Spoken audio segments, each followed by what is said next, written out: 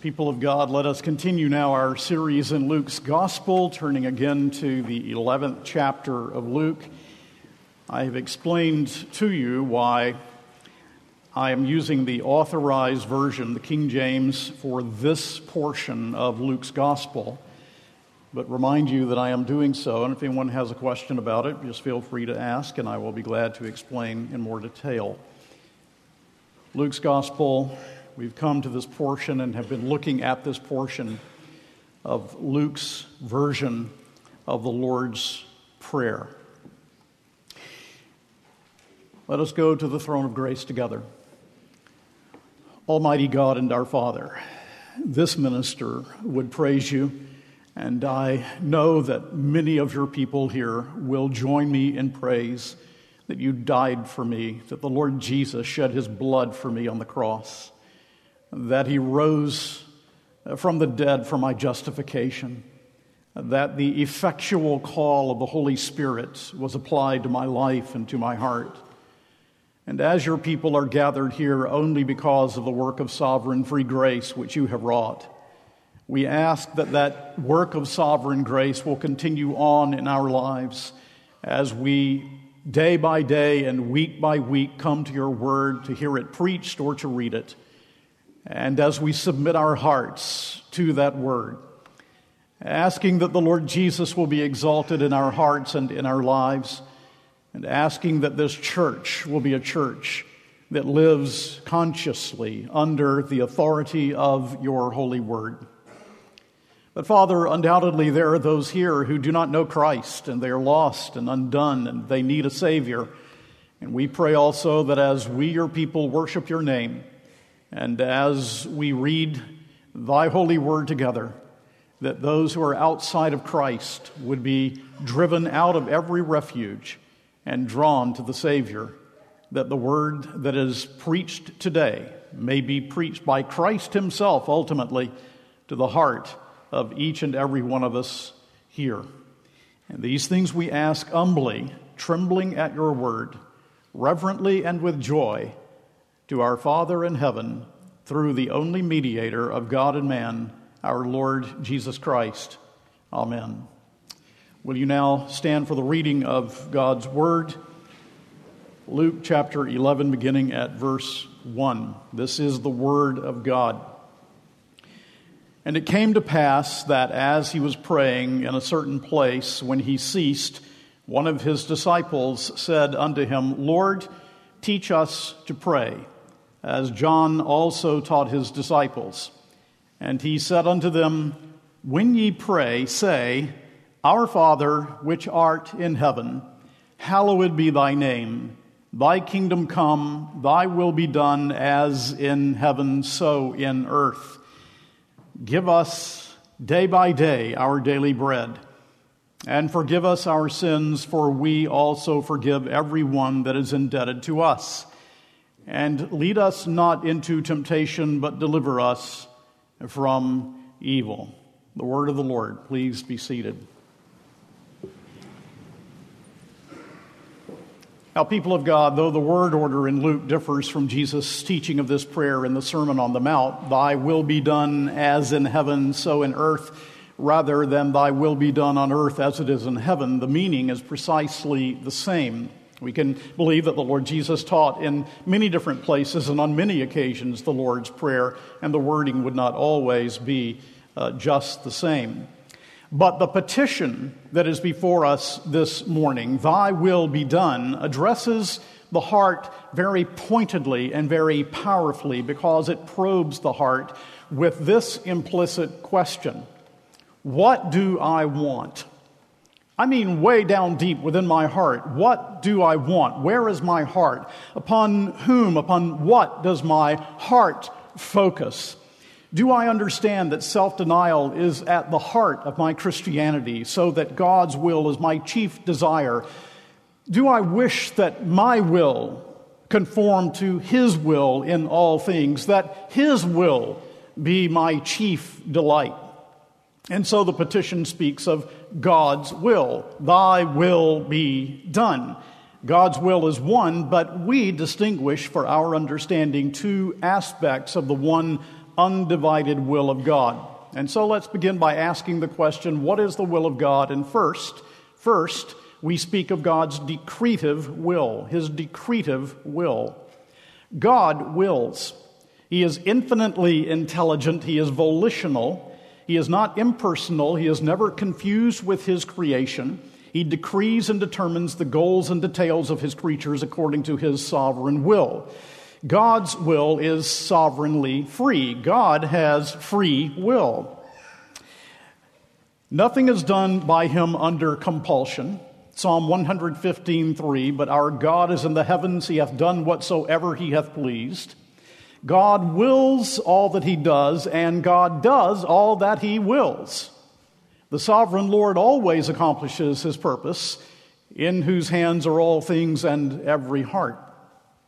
God's will is beyond our ability to trace out. Who has known the mind of the Lord, or who has been his counselor? For of him, through him, and to him are all things, to whom be the glory forever. Now, to know this intellectually is of no value to your Christian life if it does not begin to affect your heart. I believe in a sovereign God who has a sovereign will. This affects how I live. This teaches me that no matter what experience I may have in life, that God is in it, that I can rely upon him and trust him, that he has a sovereign overall purpose that he is fulfilling. These are the things that should be applied to your heart and to mine. That God's will is good because our God is good. That God is light and in him is no darkness at all. That God's will is good, but it is not always comprehensible to us. Indeed, his infinite knowledge, who can comprehend? Now, part of Christian growth is learning how to believe God's word when the facts seem to contradict God's good will toward us. How important all of this is. Because you see, a low view of God, which is unhappily very typical in the church today, a low view of God is detrimental to your Christian life. But to be able to say, using the words of Jonathan Edwards, to lie low before God as in the dust, that I might be nothing, that God might be all, that I might become as a little child. This is that attitude of heart to which we should be led when we pray, thy will be done. Great God, how infinite art thou, how poor and weak are we. Let the whole race of creatures bow and pay their praise to thee. Thy throne eternal ages stood, ere seas or stars were made. Thou art the ever-living God, were all the nations dead. So we just sang. And so we first of all think of God's will, we think of his decretive will, his eternal purpose according to the counsel of his will, whereby for his own glory he has foreordained whatsoever comes to pass. How great our God is, who sits upon a throne and rules and reigns, who doesn't sit upon a throne wringing his hands, wondering if his sovereign will can be accomplished, but he is absolutely sovereign, and he is the God of the decree. But also when we speak of God's will, we speak of his prescriptive will. God's will of precept, his command, the 10 Commandments, the Word of God. And there is no contradiction between God's decretive will and his preceptive will. God has one will, though how God's decretive will and will of precept relate will certainly not be clear to us. God's will of decree is his decision about what he will do. His will of precept revealed in the Bible, his will of command, tells you and me what we ought to do. Pharaoh, God says to him, let my people go. But God did not decree that he would let God's people go. And yet Pharaoh was responsible to obey God's precept and command. And so we speak here of his ethical will, the reflection of God's holiness in all of his commands. And so thirdly, let's ask this question, for which do we pray when we pray, thy will be done? Are we praying for his decretive will, or are we praying for his will of command? Well, God's will, as I said, is one. This is a problem for us, but not for God. And with God, we must leave it so that, after all, it does not become a problem for us. If we desire to obey God's will, we also desire that his decree be accomplished, because prayer is an offering up of our desires unto God for things agreeable to his will. There's the Lord Jesus. In eternity past, in council, the triune God determined that he would come and he would bow the knee in Gethsemane, that he would go to the cross and he would bear our sins in his own body on the tree. And yet in his full human nature, perfect human nature, he must cry out, "Lord, thy will be done, not mine."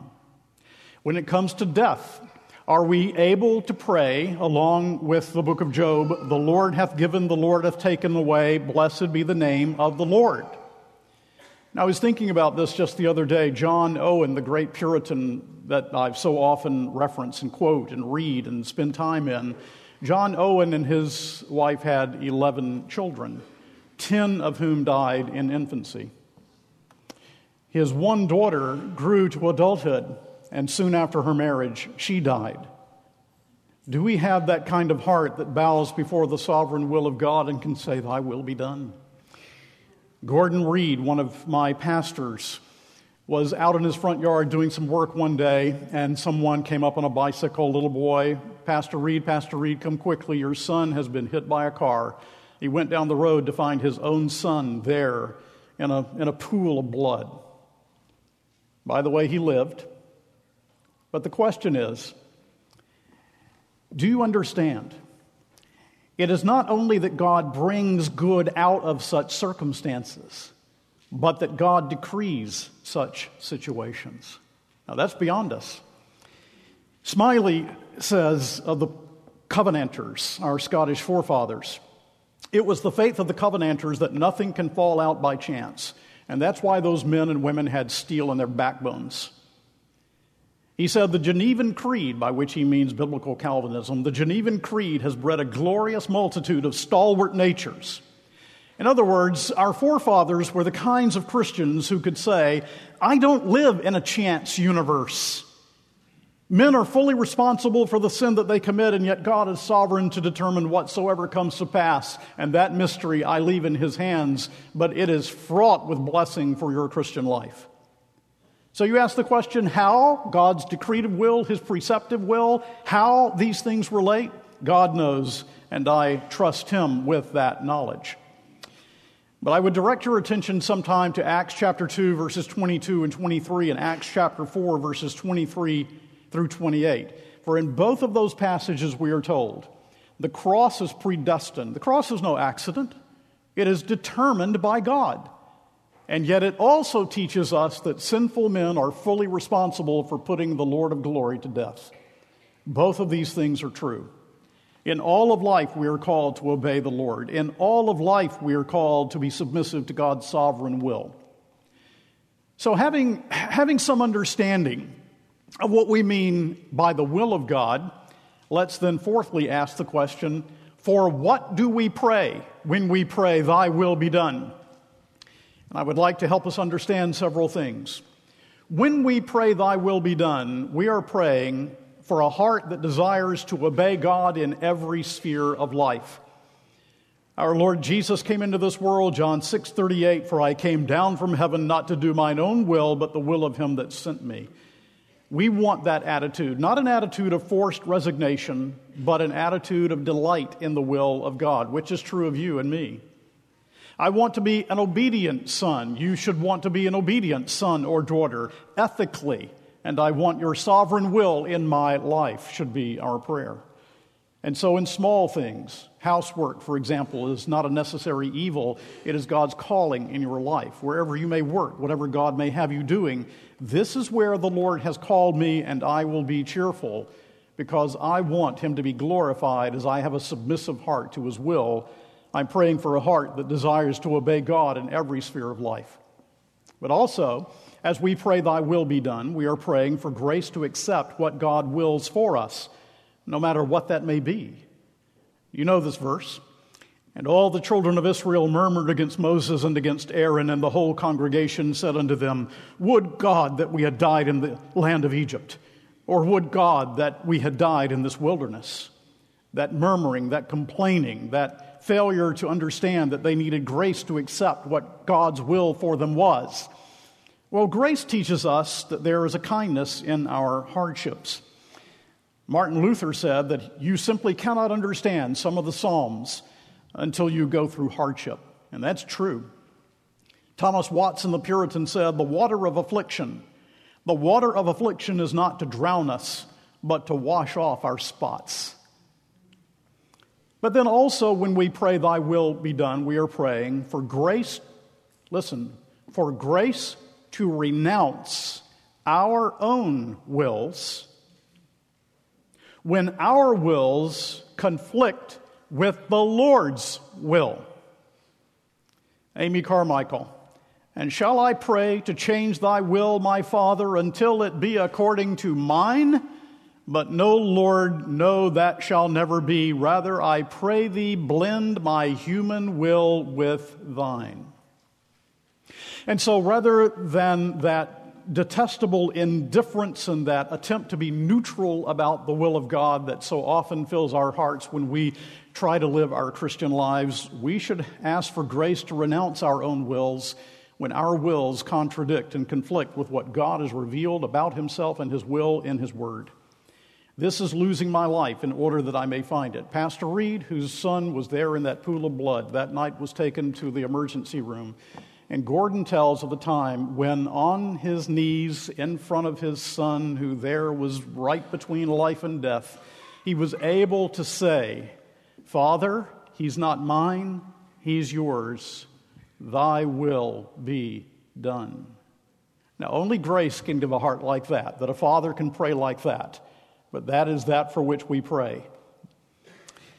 Maybe there's some young lady or some young man in this congregation, and you know that you shouldn't be having a relationship that is a dating relationship that could lead to marriage with this particular individual. You don't see life in them or any great interest in the things of God, or you're attracted to them and you're attracted immensely, but thy will be done is praying for grace to renounce our own wills when our wills conflicts with the Lord's will.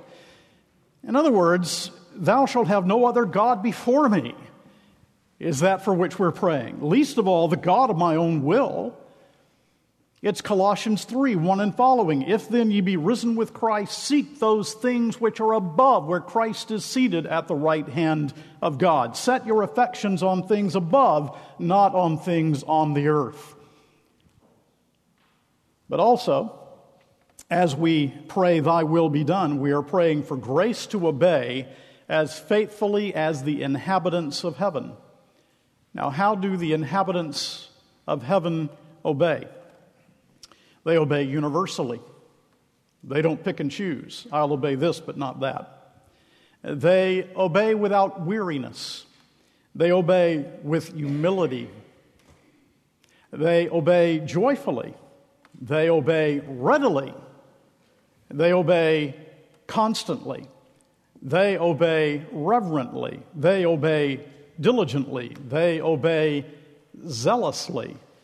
We are praying, Lord, in my life and in the lives of your people, help us to begin to learn by grace, as the angels do in heaven, to obey you universally, unweariedly, humbly, joyfully, readily, constantly, reverently, diligently, and zealously. As the angels in heaven, so we should long for God's will. Psalm 103, verse 20, bless the Lord, ye his angels that excel in strength, that do his commandments, hearkening unto the voice of his word. But there's something else for which you pray when you pray, thy will be done. You are also praying,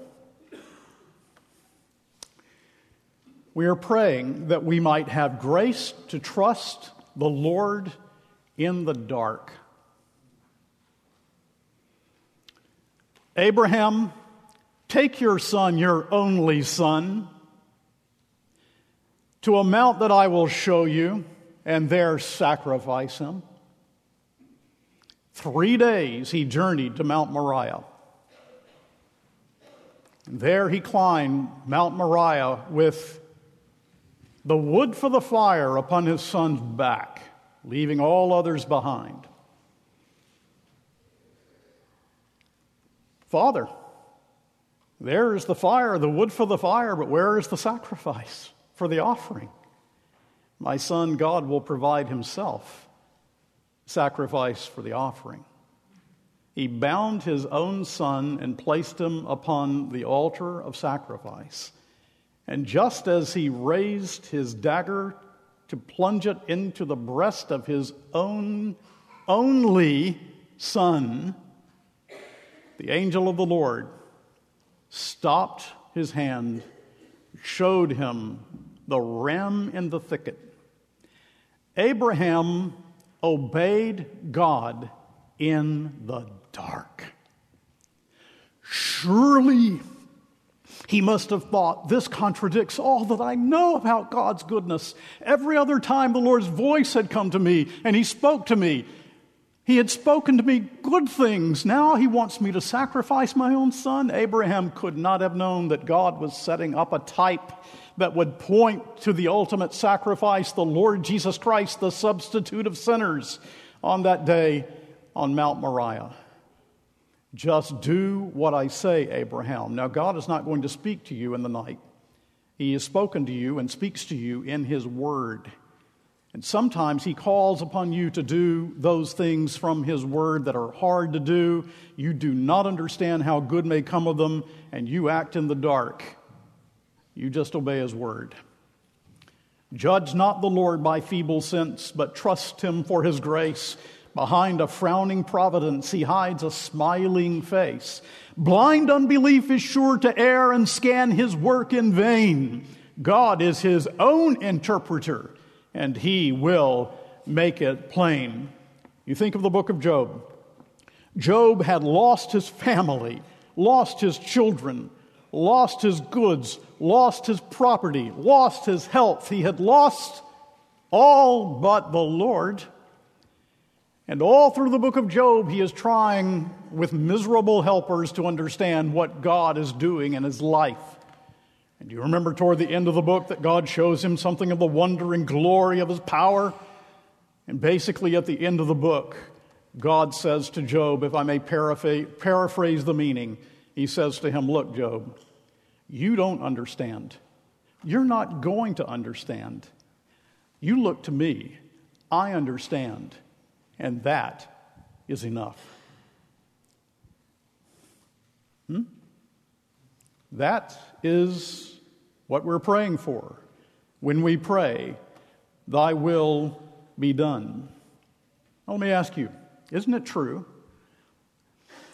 that where we most struggle with God's will is in times of affliction? It's not a struggle to believe God's will toward me is good when the things that come are prosperity and joy, but boy, when things are hard, we get on our knees and we say, where is God? Just as with the 73rd Psalm that we read this morning.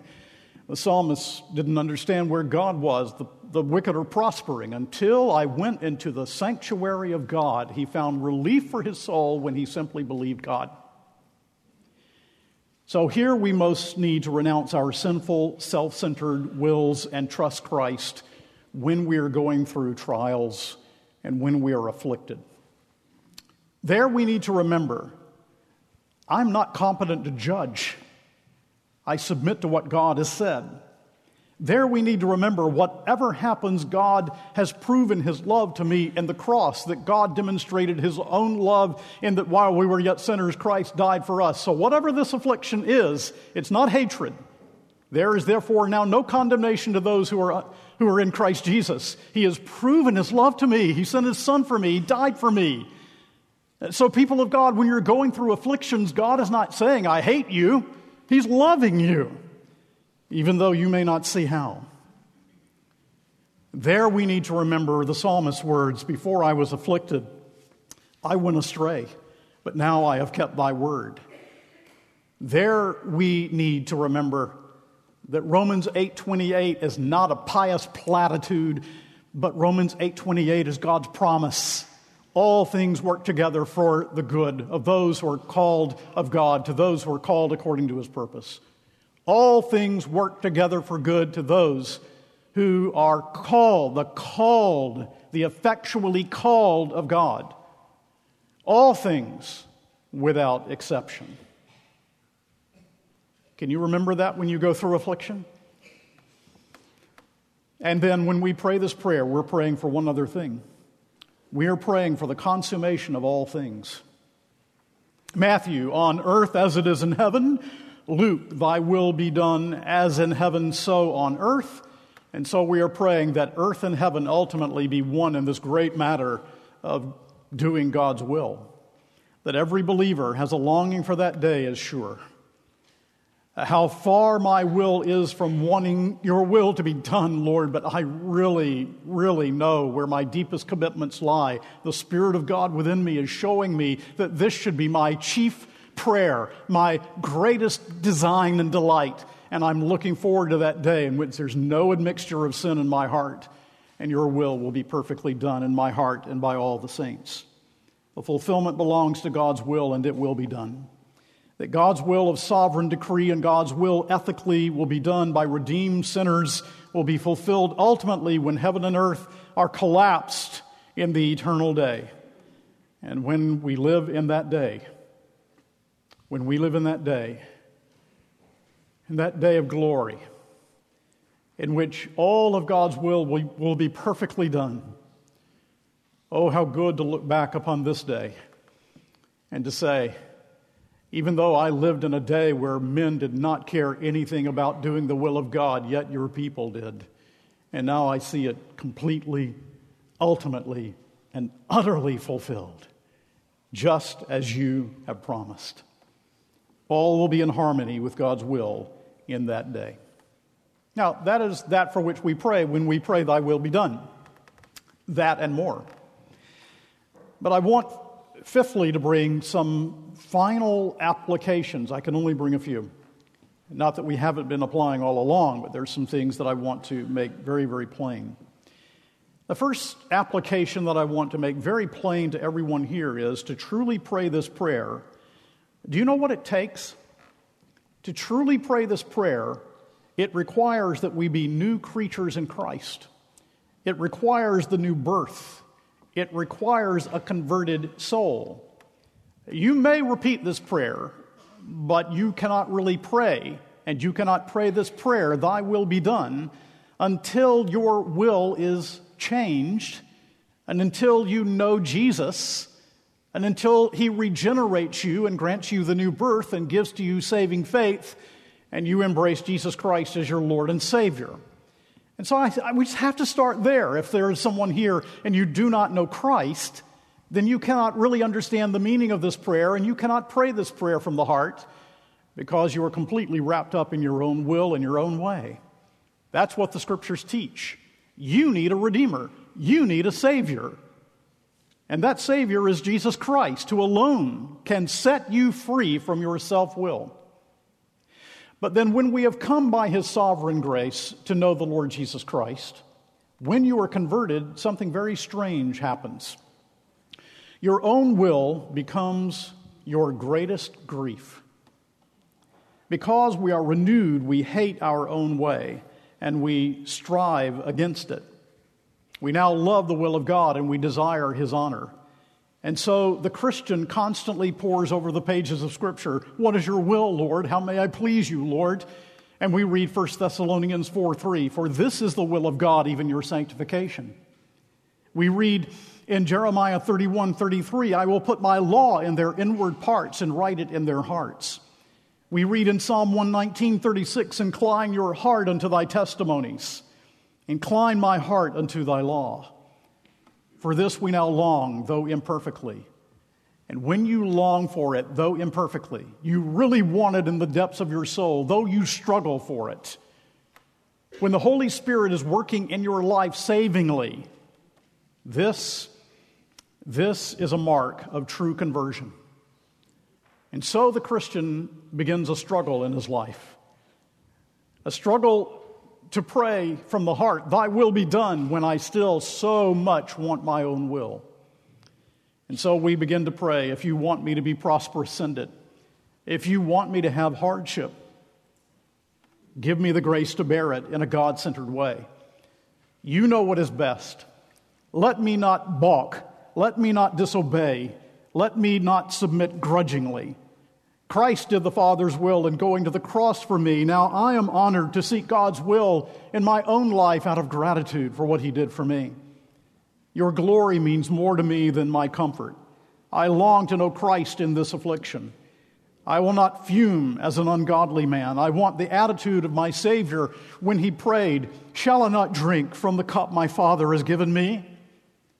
Help me, Lord, now to respond out of love to God from a renewed heart. More and more as I grow and mature as a Christian, Thy will be done. That's fundamentally the difference between a believer and an unbeliever. That's the difference between a heart touched by saving grace and one that is left to his own devices and left in his sin. Which is true of you? Now, young people, I really want to speak to you. Child, young person,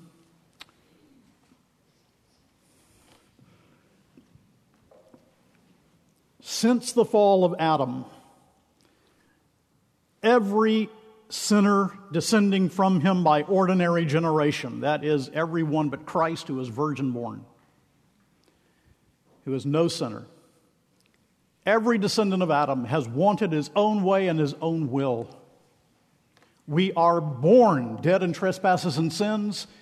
We walk after the spirit of the air, the power of the air. We desire those things that are contrary to God's will from the womb.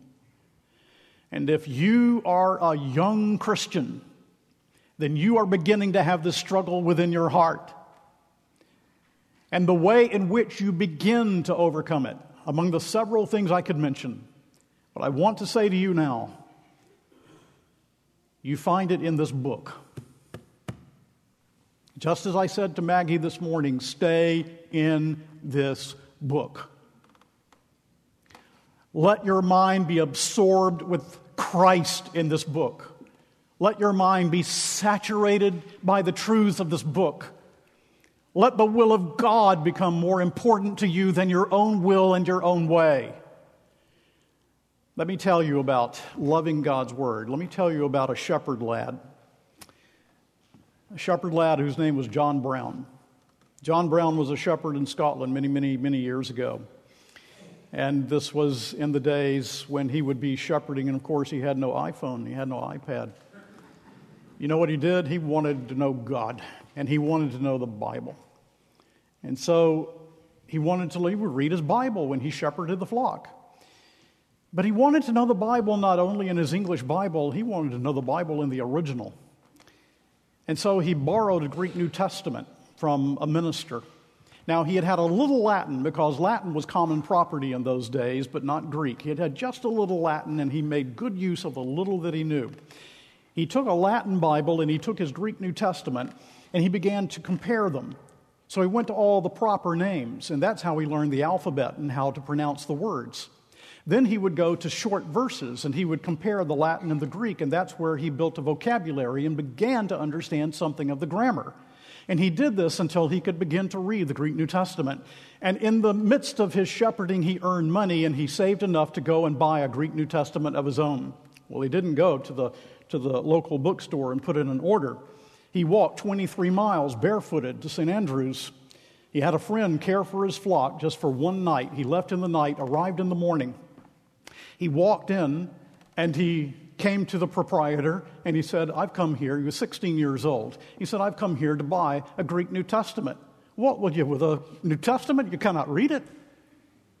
He said, "I'll try." And about that time, the professors from St. Andrews walked in the bookshop, one of them probably the Greek professor.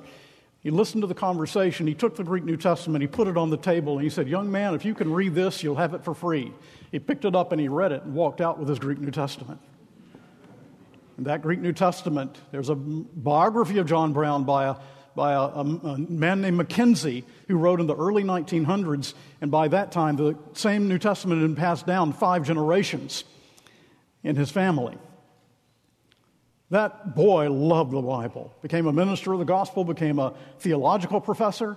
Now, I am not saying, young person, if you really want to know God, you have to learn to read Greek and Hebrew. I'm not saying that at all. I'm speaking of the passion of the heart. Do you see? The passion of the heart that wants to know God so much that it's willing to set aside those things that can absorb, all of those things that distract from God's will and way, all of those things that detract from the beauty and glory of Jesus Christ. And I really want God's Word to take hold of my heart and take hold of my life. Now, young people, I cannot, as your pastor, tell you anything more important than that. Will you hear me? Will you hear Christ through my words? Get in the book. Let it control your affections, your will, your way.